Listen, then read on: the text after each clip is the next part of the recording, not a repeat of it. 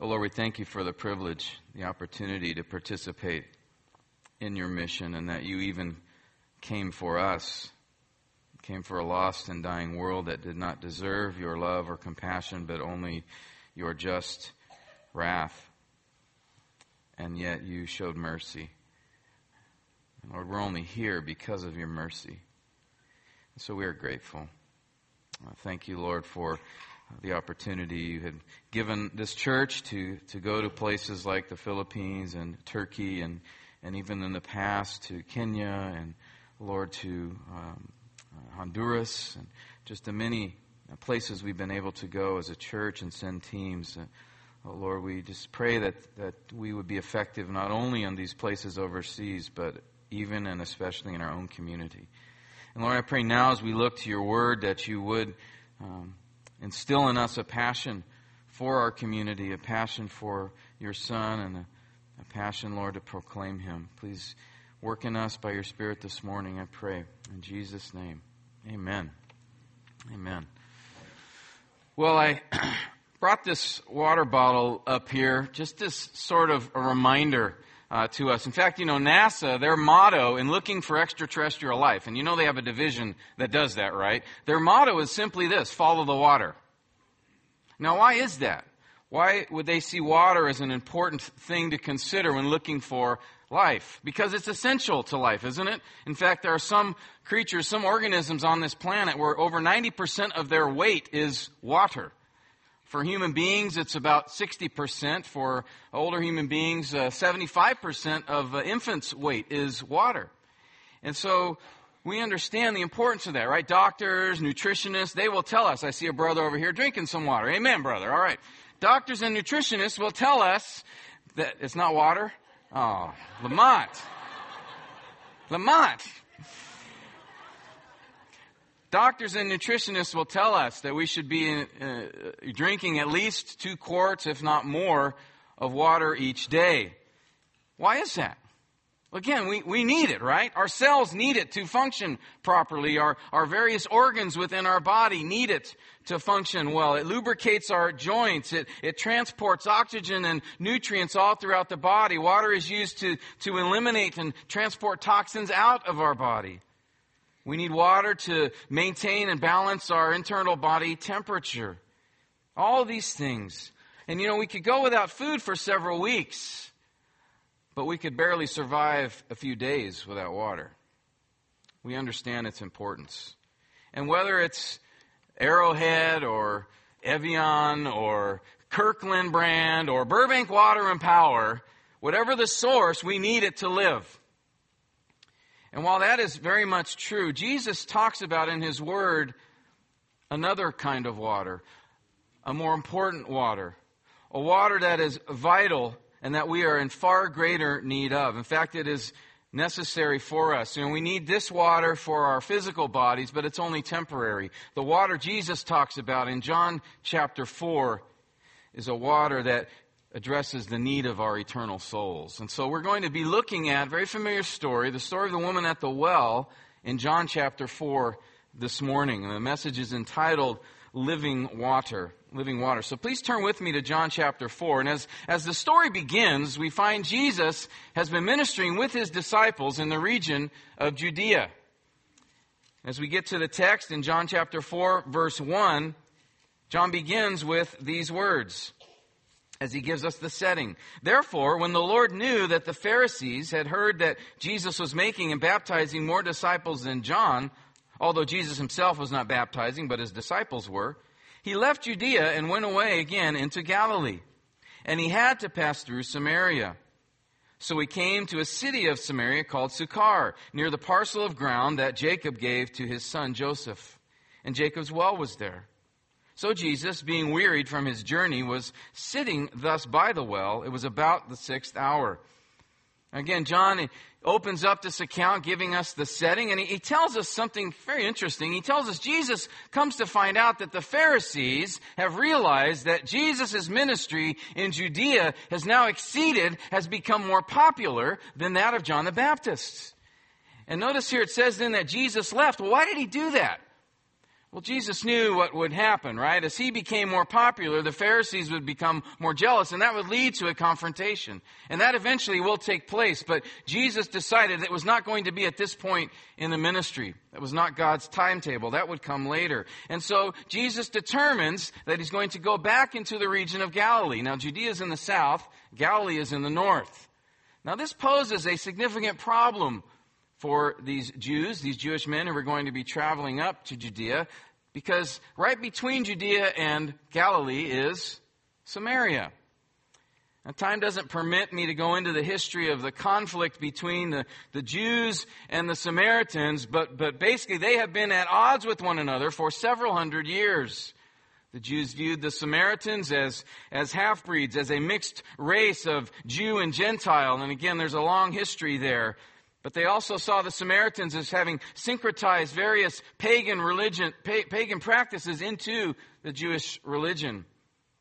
And these racist attitudes were reciprocated by the Samaritans. They did not like the Jews much either. And so these tensions, again, had existed for hundreds of years. And in Jesus' day, no self-respecting Jew would find himself walking through Samaria. Typically, they would go around either to the east or to the west. And that's because they did not want the soil of Samaria to defile their shoes. That was the attitude then. And so this is what makes John's statement in verse 4 very interesting. Where it says there, notice, Jesus had to pass through Samaria. Why is that? Was he in a hurry? Did he need to take the shortest route? Or was something else going on? Look at verse 5. It says they came to a place called Sychar. This place is likely in the area of Shechem. And this was a significant piece of real estate because it is in this place where Abraham made an altar. It's in this place where Joseph was buried. This is the place where Jacob also made an altar. This is the place that Jacob's well was located, as the text says. And so this was a revered location. It was a holy site, according to the Samaritans. So much so that they, about 400 years earlier, had built a temple on Mount Gerizim, which was the mountain that was surrounding this region of Shechem. Interestingly enough, they built this site because, one, they weren't really welcome in Jerusalem to worship there, and two, they didn't really want to go there. So they built their own place of worship.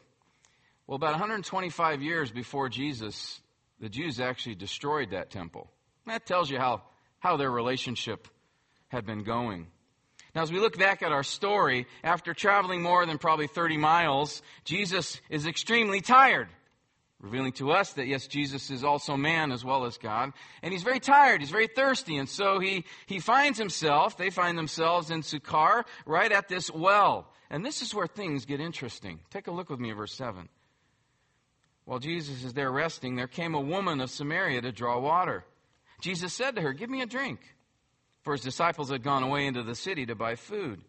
Therefore the Samaritan woman said to him, "How is it that you, being a Jew, ask me for a drink, since I am a Samaritan woman?" For Jews have no dealings with Samaritans, John says. Let's stop there. Jesus is alone at the well. He's resting. He sent his disciples into town to pick up some Little Caesars, which, by the way, was the only pizza chain the Romans would allow. Right? They went into town to get some food. Thank you. I'm glad you got that joke. And as Jesus is resting there, this woman shows up. Jesus is thirsty. He had nothing to dip into the well in order to draw the water out. And some believe, based on the geography there, the well could have been even up to 100 feet deep. So Jesus had no way to get a drink. And so he asked this woman who shows up, who has the necessary paraphernalia to get the water, says, "Give me a drink." Now, to us, this request might not seem like that big of a deal. Again, Jesus is thirsty. He asks this woman for a favor. But again, given the identity of the person that he is speaking to, I cannot overstate how shocking this would have been, particularly to other Jews. In fact, verse 27, the disciples, when they come upon the scene a little bit later, the word there uses, they looked and saw what was going on, and they were shocked. They were astonished. Even the woman herself recognized the cultural dilemma here. As she says in verse 9, "How is it that you, being a Jew, ask me for a drink, since I am a Samaritan woman?" And again, notice John's parenthetical statement. He says, Jews have no dealings with Samaritans. Now, by that, he did not mean that they don't interact at all with Samaritans, because again, the disciples were waiting in line at Little Caesar, so they were in a town in Samaria. But what she meant here, what this phrase actually literally means, is that there would not be, Jews use nothing in common with Samaritans.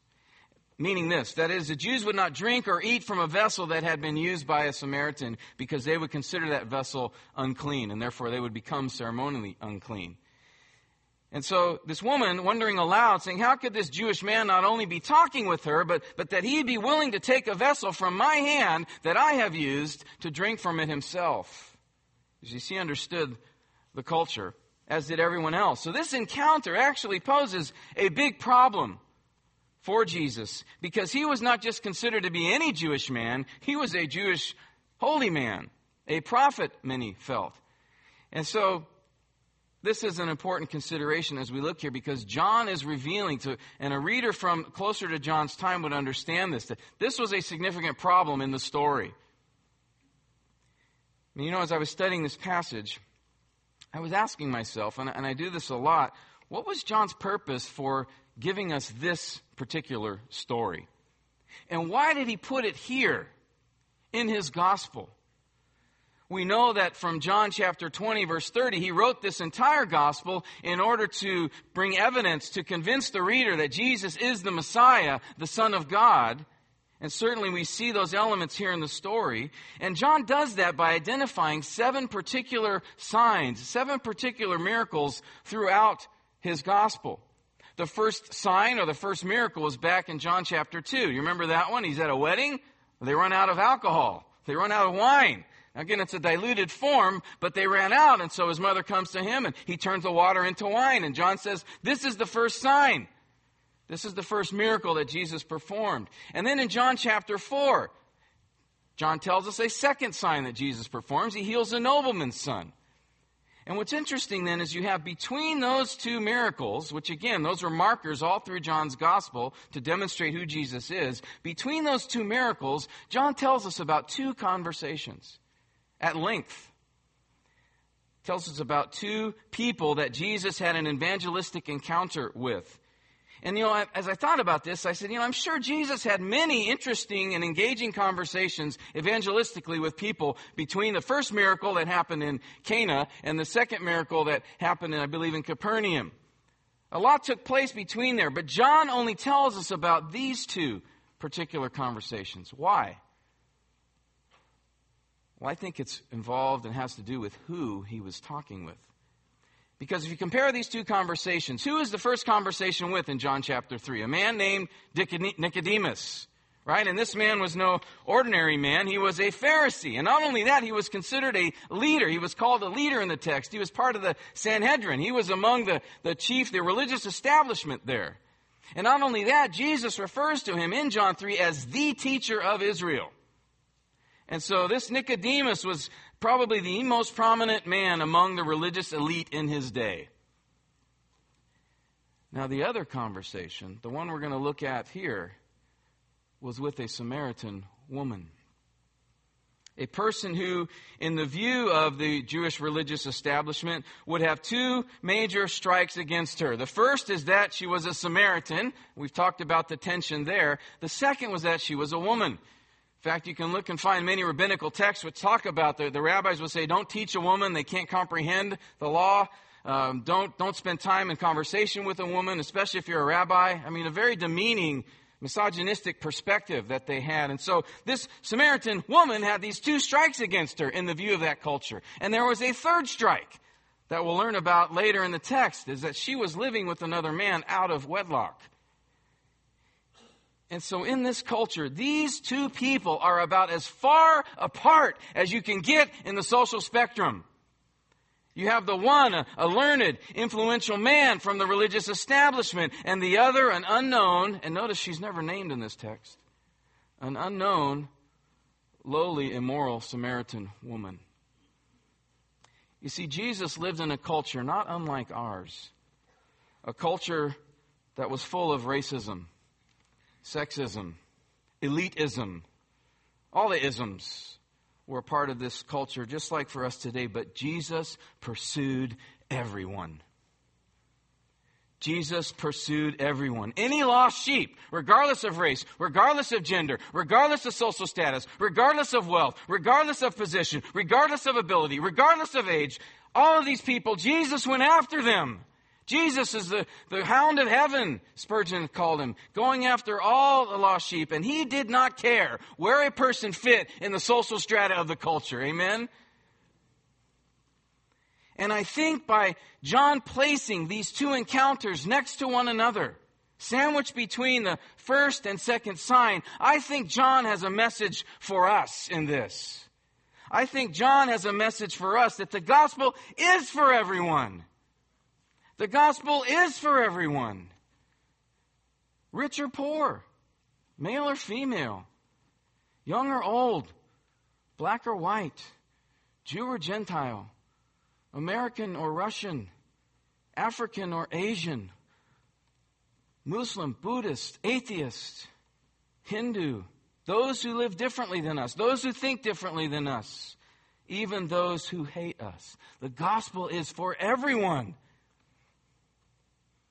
And we need to remember this, beloved, that people are not the enemy. They are the mission field. Jesus wants to make disciples of how many nations? All. Peter said this in Acts 10:34 when he was standing in the house of Cornelius the centurion, a place that he said was against the law, against the Jewish law for him to be. And he's sitting there, he's preaching the gospel, and he sees what happens. They come to Christ, and he says, now realize how true it is that God does not show favoritism, but accepts men from every nation who fear him and do what is right.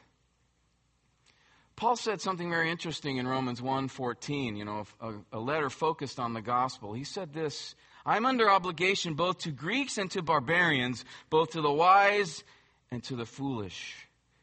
Now, this is a significant declaration on Paul's part. Not only because Paul, this man, was about as racist and elitist as anybody around before his conversion. So that this man, Paul, was actually going to the Gentiles. But Paul here says, I go to every Gentile. And here he names the Greeks and the barbarians. Again, those will be at the opposite ends of the social spectrum in that culture. The Greeks were these learned academics, the refined culture, and they looked at everyone else who was non-Greek as barbarians, that their speech was ba ba ba ba ba, that I can't understand you, you're ignorant, was their attitude. And Paul says, I don't care. I'm going to both of them. I'm obligated to bring the gospel to the Greeks and to the barbarians, to the wise and to the foolish. Brothers and sisters, we have to remember this. The gospel is for everyone. And I think we know that intellectually, but I think at times there are certain people that we avoid or that we choose not to pray for or that we choose maybe not to share the gospel with. Because they are different.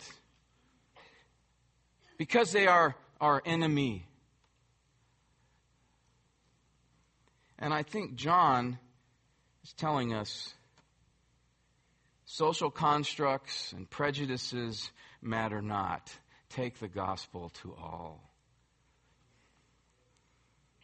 James reminds us in the second chapter of his epistle not to show favoritism towards the rich. How much more so when it comes to the gospel? How much more so when it comes to showing mercy to those in need? Because at the end of the day, all of us are in need.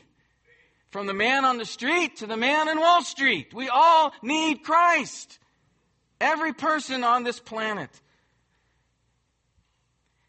And so, before we move further in the story, let's just remember Jesus' example here. He went to everyone. Everyone. Can I get an amen? Are you listening, saints? Let's get back to our story. Take a look at verse 10. Jesus responds to this woman's question. How can you, being a Jew, basically speak with me, talk with me, who's a Samaritan woman? Jesus says this. Jesus answered and said to her, if you knew the gift of God and who it is who says to you, give me a drink, you would have asked him, and he would have given you living water. She said to him, sir, you have nothing to draw with, and the well is deep. Where then do you get that living water? You're not greater than our father Jacob, are you, who gave us the well and drank of it himself and his sons and his cattle?" Jesus answered and said to her, "Everyone who drinks of this water will thirst again. But whoever drinks of the water that I will give him shall never thirst. But the water that I will give him will become in him a well of water springing up to eternal life." Notice how quickly Jesus moves the conversation to spiritual matters. A lesson we can learn. And he does so in an ironic fashion. Because though Jesus was the one asking her for water to quench his physical thirst, in reality, it's the woman who needed the water Jesus had to quench her eternal thirst. And so Jesus tells her he has this living water. Now, in that time, that expression living water kind of had the idea of water from an active spring or a river, as opposed to still water within a pond or a cistern. And so she thought Jesus was claiming that he knew of an active water supply nearby. And so she says to him, "Sir, how could you provide such water when Jacob had to dig this deep well?" And then she says, "You can't be more skilled or wiser than Jacob, can you?" And she wasn't really asking him a question. She was making a statement, perhaps being a little sarcastic here. And again, we have a situational irony. A second one. John loves irony. If you're reading his gospel, look for irony. It's everywhere. Here he quotes the woman who asked the question, "Are you greater than Jacob?" Now, in her mind, she's thinking, no way. But in reality, the one she's talking to is far greater than Jacob. Now, the water Jesus is speaking of here was not the literal H2O, of course. He said he had a living water.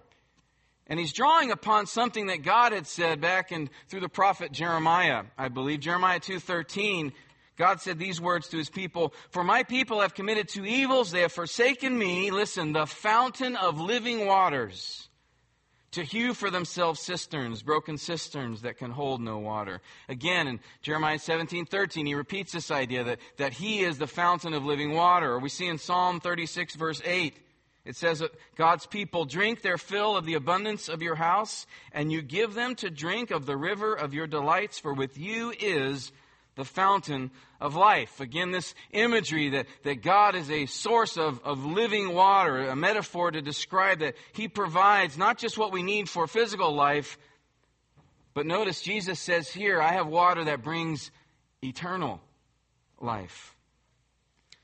Now, a question might be, is Jesus referring to God? Is he referring to himself? What's he talking about here? What is this living water that he's describing? Well, notice again verse 10. He says, he would have given you living water. Or look in verse 14. It says twice there, the water that I will give him. The water that I will give him.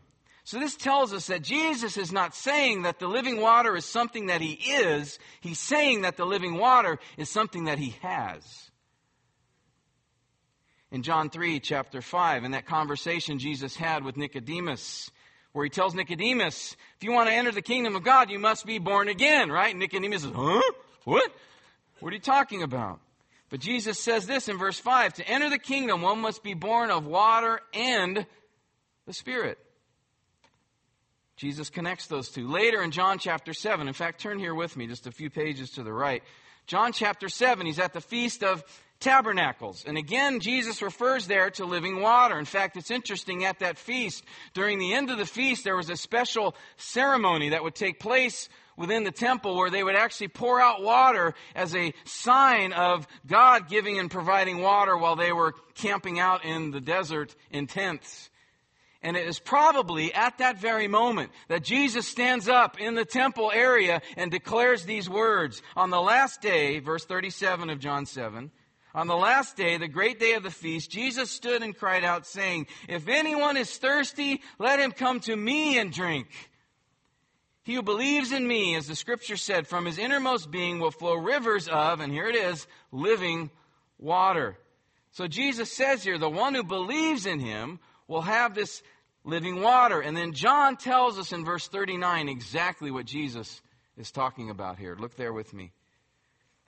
But this, living water, he spoke of the Spirit, whom those who believed in him were to receive, for the Spirit was not yet given because Jesus was not yet glorified. The living water Jesus is speaking of here, as well as in John chapter 4, is the Holy Spirit. It brings to mind imagery from many places in the Old Testament. Isaiah 44:3 comes to mind, where it says these words, I will pour out water on a thirsty land and streams on the dry ground. I will pour out my Spirit on your offspring and my blessing on your descendants. Spirit was often described visually as being poured out, and that's a representation of Him doing a work. Now, the Spirit is not a substance, right? Oh, our theology is not very good here. All right. The Spirit is not a substance, correct? Correct. He is not an it. He is a He. He's the third person of the Trinity. And so, as He, the third person of the Trinity, is described as metaphorically being poured out upon a person, that person becomes changed. That person becomes transformed. That person is made alive. In fact, that's what John 6:63 says this. It is the Spirit who gives life. It is the Spirit who takes a dead soul and resuscitates that soul to give life. It is the Spirit who brings spiritual rebirth. It is the Spirit who brings eternal life. It is the Spirit, again, who makes alive. In fact, notice what Jesus said. Go back to John 4. John 4, verse 14. The water that I will give him, he says in verse 14, will become in him a well of water springing up to eternal life. He doesn't just say eternal life, but he adds this expression, springing up. Now, that was typically used of living things, and it described a leaping, a bounding. And so Jesus is giving this picture. It's not just eternal life that is given, but that life is described as this abundant, fulfilling, vibrant, active, exciting life. Jesus is saying, if you drink of the living water I have, He's not just saying you'll live forever, but He's describing the quality of that life. Just as Jesus said in John 17:3, this is eternal life, that they would know you and Jesus Christ whom you've sent. Right? We have to always remember that and remind ourselves eternal life is not just meaning that I live forever, or even that I live forever in heaven. That's not what Jesus and the apostles focused on. When they describe eternal life, they're looking at the quality of that life. That it is in fellowship with the Father and the Son and the Spirit. That there is complete satisfaction, complete fulfillment, abundant joy, despite what's going on around you. And so Jesus is saying, you want this water? You will have an abundant life. And again, He wasn't just looking at the temporary, but the eternal. This water is not just thirst quenching, it is satiating, it's fulfilling. Now, the Samaritan woman did not understand any of this, right? She's still stuck on that. How is he going to get this water? What's he talking about? Right? She was just intrigued, though, of the prospect. Well, if he is telling the truth, I have to lug this barrel up here every day, and it's kind of heavy. If he's got a water source I don't know about, that if I just drink from once, well, it doesn't hurt to ask. Well, notice verse 15. The woman said to him, Sir, give me this water, so that I will not be thirsty, nor come all the way here to draw. Again, she responds from a temporary physical perspective, saying, Sir, you know what? I'll take you up on this offer. Now, Jesus responds rather strangely. Look at verse 16. In response to her statement, He says, Go call your husband and come here. Huh? Well, the woman answered and said, I have no husband. Jesus said to her, You have correctly said, I have no husband, for you have had 5 husbands, and the one whom you have now is not your husband. This you have said truly. Now let's stop there a minute. Don't you find his response a little bit odd?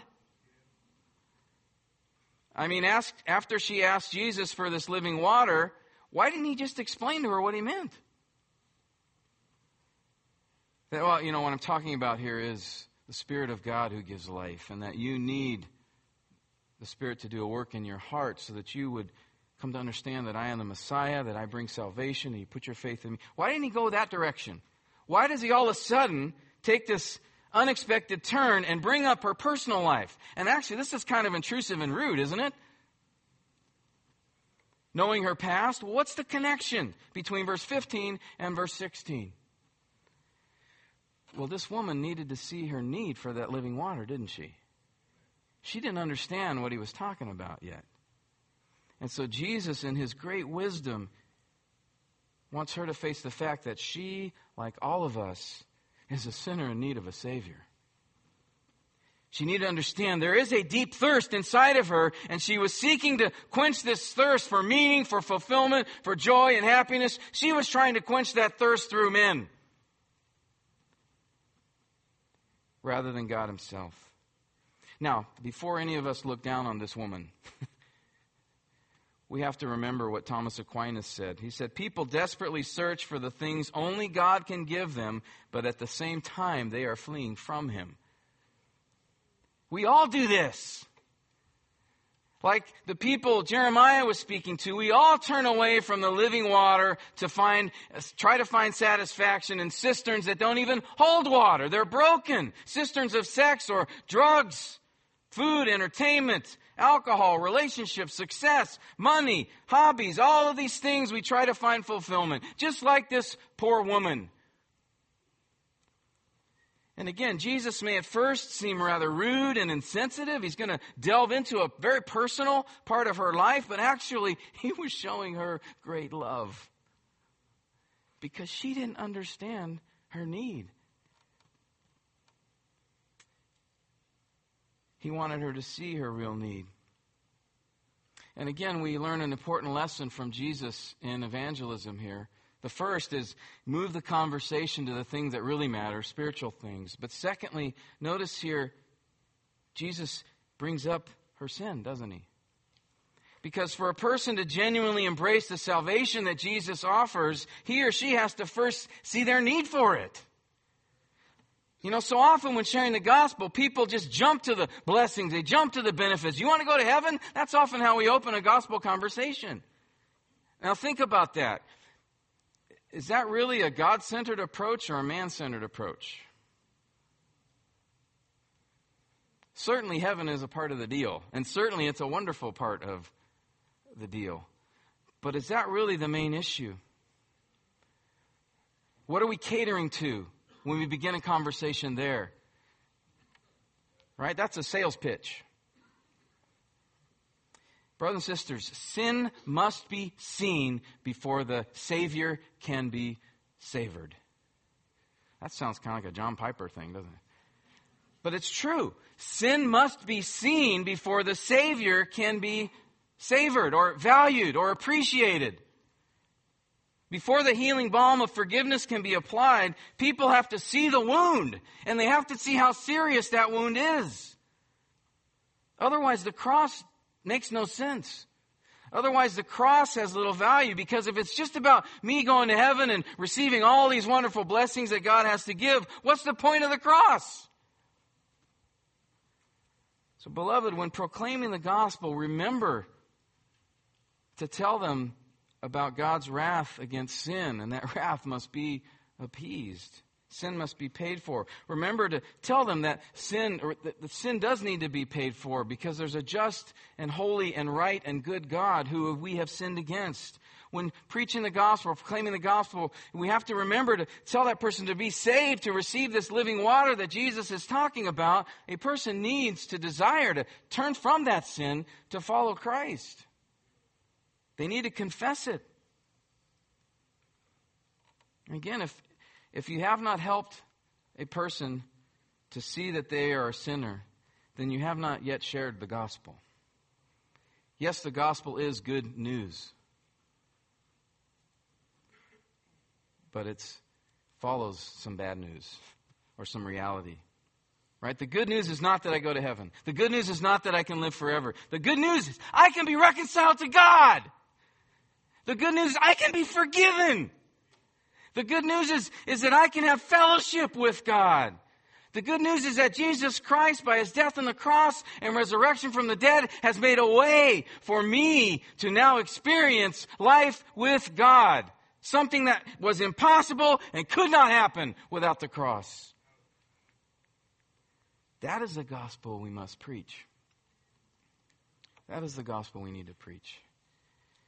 Now going back to John 4, the conversation takes yet another interesting turn.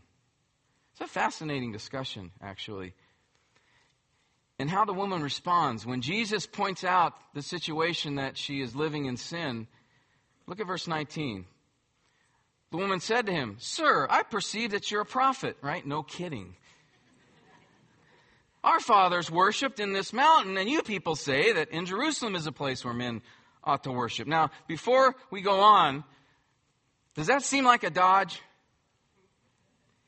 It could be. Or it could be that she now realizes this guy has some insight. And, there's just been long-standing tension and issue between the Jews and Gentiles about where to worship. Maybe he has some insight. Maybe she might just be curious.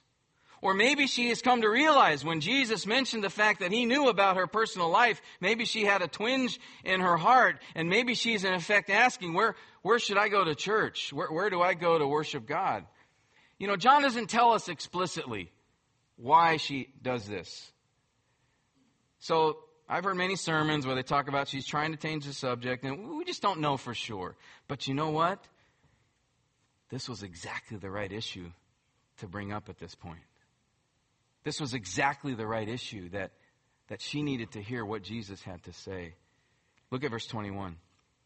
Jesus said to her, "Woman, believe me, an hour is coming when neither in this mountain nor in Jerusalem where you worship the Father. You worship what you do not know. We worship what we know, for salvation is from the Jews. But an hour is coming, and now is, when the true worshipers will worship the Father in spirit and truth. For such people the Father seeks to be his worshipers. God is spirit, and those who worship him must worship in spirit and truth." The woman said to him, "I know that the Messiah is coming." He was called Christ. "When that one comes, he will declare all things to us." Jesus said to her, "I who speak to you am." Now, time does not permit us to go through all that Jesus says here. And again, the history behind Mount Gerizim, which is where the Samaritans have put their temple, and of course the temple in Jerusalem. I would highly recommend, there's an excellent treatment John MacArthur did on this passage. It's called True Worship. You can find it online, or it's also in book form. And he goes into much detail, very helpful.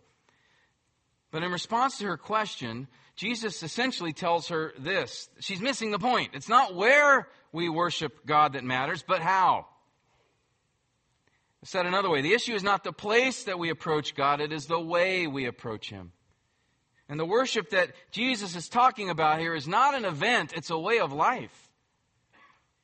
We see this from the word Jesus uses for worship. It's a Greek term, proskuneo. It means to kiss toward, literally, is the idea. And the idea is in the ancient Near East, when you would approach a ruler, you would bow before that ruler and you would kiss either their foot or the hem of their garment as a sign of respect, as a sign of reverence, a sign of submission even. Brings to mind Psalm 2, verse 11, where it says there, "Worship the Lord with reverence, rejoice with trembling, do homage to the Son." And the Hebrew there is literally kiss the Son.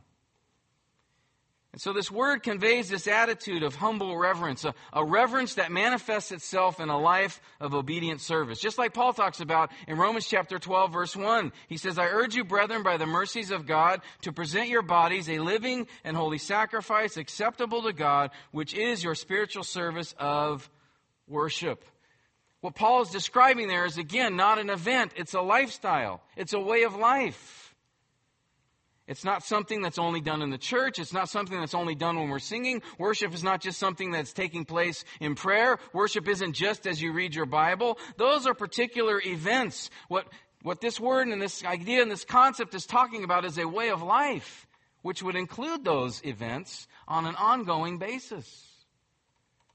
Worship is not confined to a time or a place because God is not confined to a time or a place. Notice Jesus says here, God is Spirit. He's speaking of God's essence, of his being, that he's not confined to a particular location. He's not confined to a body. God is, by his own essence and nature, everywhere. He's omnipresent. And so must our worship be. Our reverent service to him should be done everywhere, all the time. And notice Jesus says here that true worship, that genuine worship is to be done in spirit and truth. Now those two words should be connected together, not separately. Worship in spirit and truth combined. The idea here is that it refers to genuine worship comes from the heart. Complete harmony with understanding what is true about God. Theologian Leon Morris said this: since God is spirit, the worship brought to him must be essentially of a spiritual kind. Unquote. Again, true worship is not defined or described only by an outward activity, but by an inward disposition, was what Jesus is talking about here. And so we have to stop here for a moment and ask this question: am I a true worshiper? Are you a true worshiper? Can your life be described as an ongoing expression of service to God and love for Him from the heart? Is there a continuous pursuit of knowing God, of seeking God through His Word so that you might worship Him in truth? Have you kissed the Son, bowed in reverence to Him as Lord? Is your life a picture of ongoing submission to His Lordship? Again, remember what Paul said. To become a believer, first we must confess Jesus as Lord and believe in our heart God raised Him from the dead. Is your faith real? Is your life typified by a consistent commitment to follow Him? These are important questions. These are important questions. You know, John 3:36 said this. The verse right before this story, by the way, says this: he who believes in the Son has eternal life, but he who does not obey the Son shall not see life, but the wrath of God abides on him. We're told there exactly what does the life of a true worshiper look like? Consistent pursuit of holiness. Again, not perfection that comes in glory, but pursuit. Pursuit. And this story in John 4 shows us another attribute of the true worshiper. And here we're moving now towards the main point of the story. It shows that a true worshiper also wants others to become true worshipers. Look at verse 27. Right after Jesus tells this woman that He's the Messiah, verse 27 says this: at this point, His disciples came and they were amazed. There's that word, shocked, astonished, that He'd been speaking with a woman. Yet no one said, "What do you seek?" or "Why do you speak with her?" So the woman left her water pot, went into the city, and said to the men, "Come, see a man who told me all the things that I have done. This is not the Christ, is it?" They went out of the city and were coming to Him. Now the story could have ended nicely right there. Right? Jesus meets this woman. She comes to realize that He is the long-awaited Messiah. And in joy and excitement, she runs back. She goes back to her village to tell the people there who she had met. And they're interested. And so they're coming out to see Jesus. And not only that, the disciples have the pizza that they brought back. What a story, right? But here's where, again, we need to ask ourselves, what is the point of this account? Why did John choose to write it? Certainly we can see the contrast between Nicodemus and the Samaritan woman and some principles there, but what was the purpose for telling us this story? How does it fit within his gospel? Again, through the passage, we see clear demonstration of Jesus as the Messiah, and we see demonstration of His deity here as well. But in this particular story, there's something more that John wants us to see. And it's connected to the problem I mentioned at the very beginning of the story. The problem of this Jewish holy man engaged in conversation with a Samaritan woman. And what the culture would have thought about that. And again, notice verse 27, the disciples were shocked when they saw this going on. And then John brings up these two questions, and don't overlook these. I think they're important to the point of the story. Notice he brings these two questions that the disciples did not ask out loud. Right? The questions are, what do you seek and why do you speak with her? Now, John brings these up because, again, I think they're directly connected to the point of the story. I'll show why in a minute. Hold that thought. Let's look at verse 31. Meanwhile, the disciples were urging him, saying, "Rabbi, eat."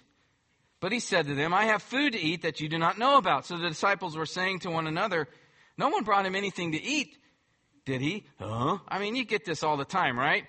Jesus is trying to move to eternal matters, and people are just like, what? Anyway, Jesus said to them, my food is to do the will of him who sent me and to accomplish his work. Do you not say there are yet 4 months and then comes the harvest? Behold, I say to you, lift up your eyes and look on the fields. They are white for harvest. Already he who reaps is receiving wages and is gathering fruit for life eternal, so that he who sows and he who reaps may rejoice together. For in this case the saying is true, one sows and another reaps. I sent you to reap that for which you have not labored. Others have labored, and you have entered into their labor. John shifts the conversation here, or our attention, to the conversation that took place. Right? He's in the discussion with the Samaritan woman. She leaves as the disciples arrive. She goes back to the town and she's telling them of who she had met. And the disciples show up and they're just, Jesus, here, have a slice of pepperoni. Aren't you hungry? Eat something. And then rather than take the food, Jesus says, my food is to do the will of him who, and don't miss this, the will of him who what? Sent me. Consider that word sent. It's significant in this story. It's actually very significant in the Gospel of John. Jesus often referred to the one who had sent him, or that he had been sent. Why was it that Jesus had to go through Samaria? And what's the significance of Jesus' statement that the Father seeks, actively looks for true worshipers? Verse 23. And why would John say the disciples did not ask him, what do you seek? Same word. And then John records Jesus saying, my food is to do the will of him who sent me. These statements are linked together. John is weaving a particular thought through this story, one that reveals its true purpose, and it all culminates in Jesus' declaration to his disciples in verse 34. Look there with me. He says, I've been sent here on a mission, basically. I have a task that the Father has given me to complete. We have to go to Samaria because the Father seeks true worshipers, and he sent me to find them. And then Jesus doesn't stop there. He says, I've been sent on a mission, and I sent you. Did you see that?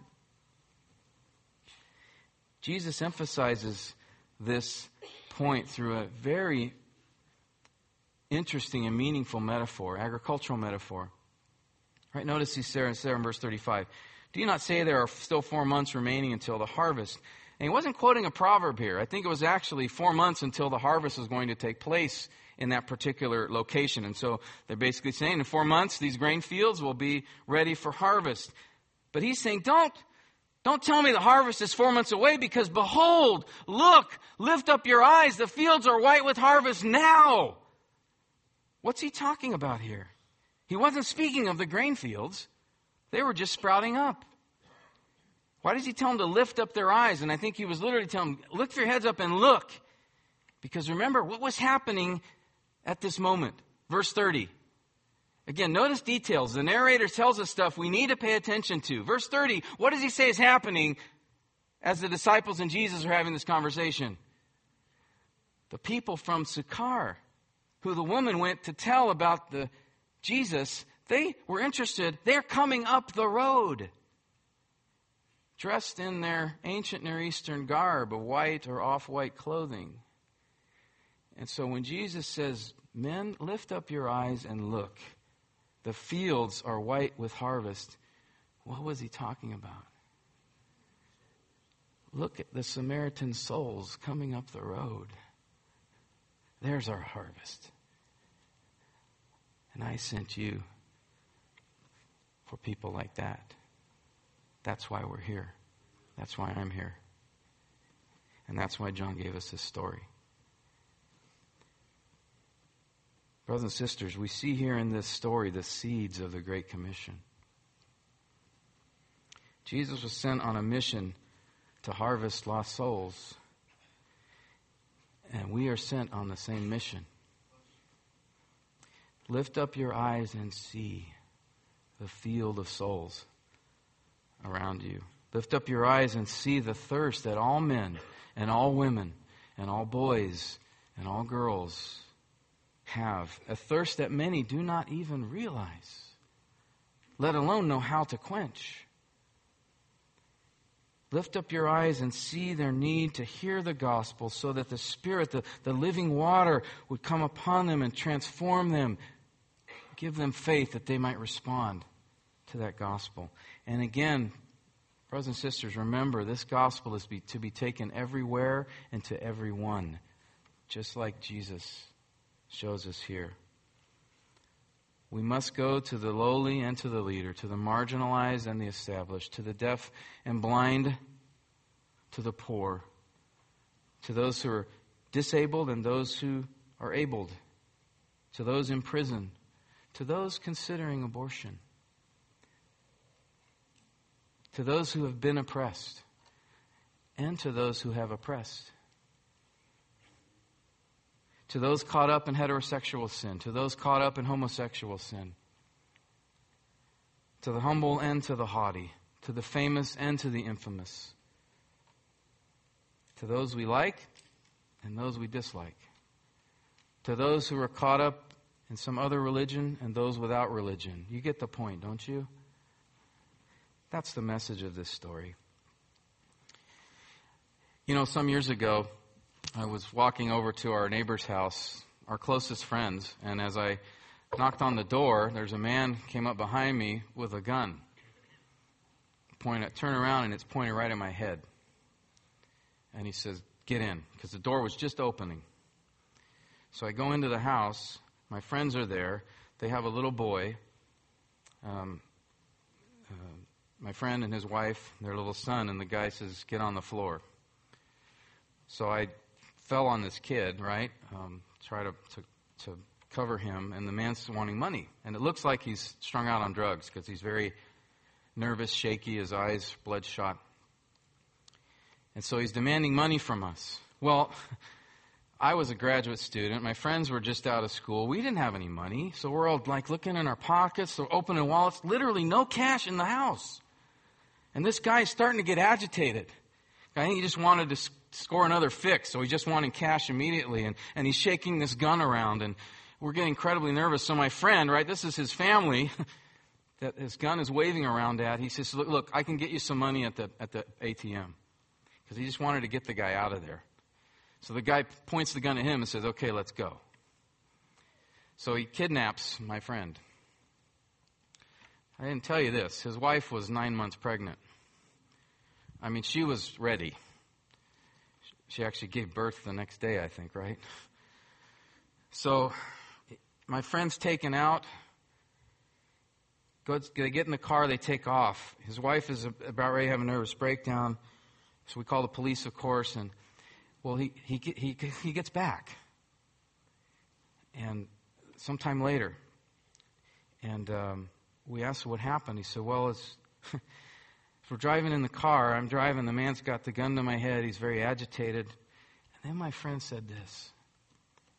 He said, "Look," to this guy, "look, I'm ready to die. I know where I'm going. What about you?"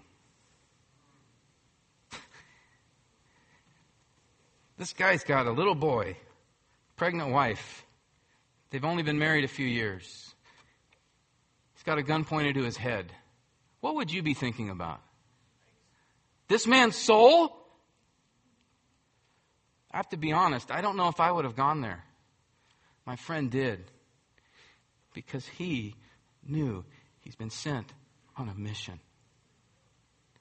And if anything was obvious about this young man, it's that he had a thirst that he was trying to quench. But it wasn't Jesus. He needed Christ.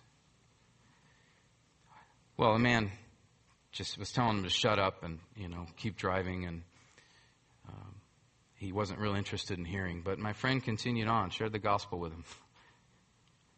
While he was kidnapped, not knowing if his life would be taken. Brothers and sisters, Jesus was sent on a mission. He sent us on a mission. Are you actively engaged in that mission? Let's pray.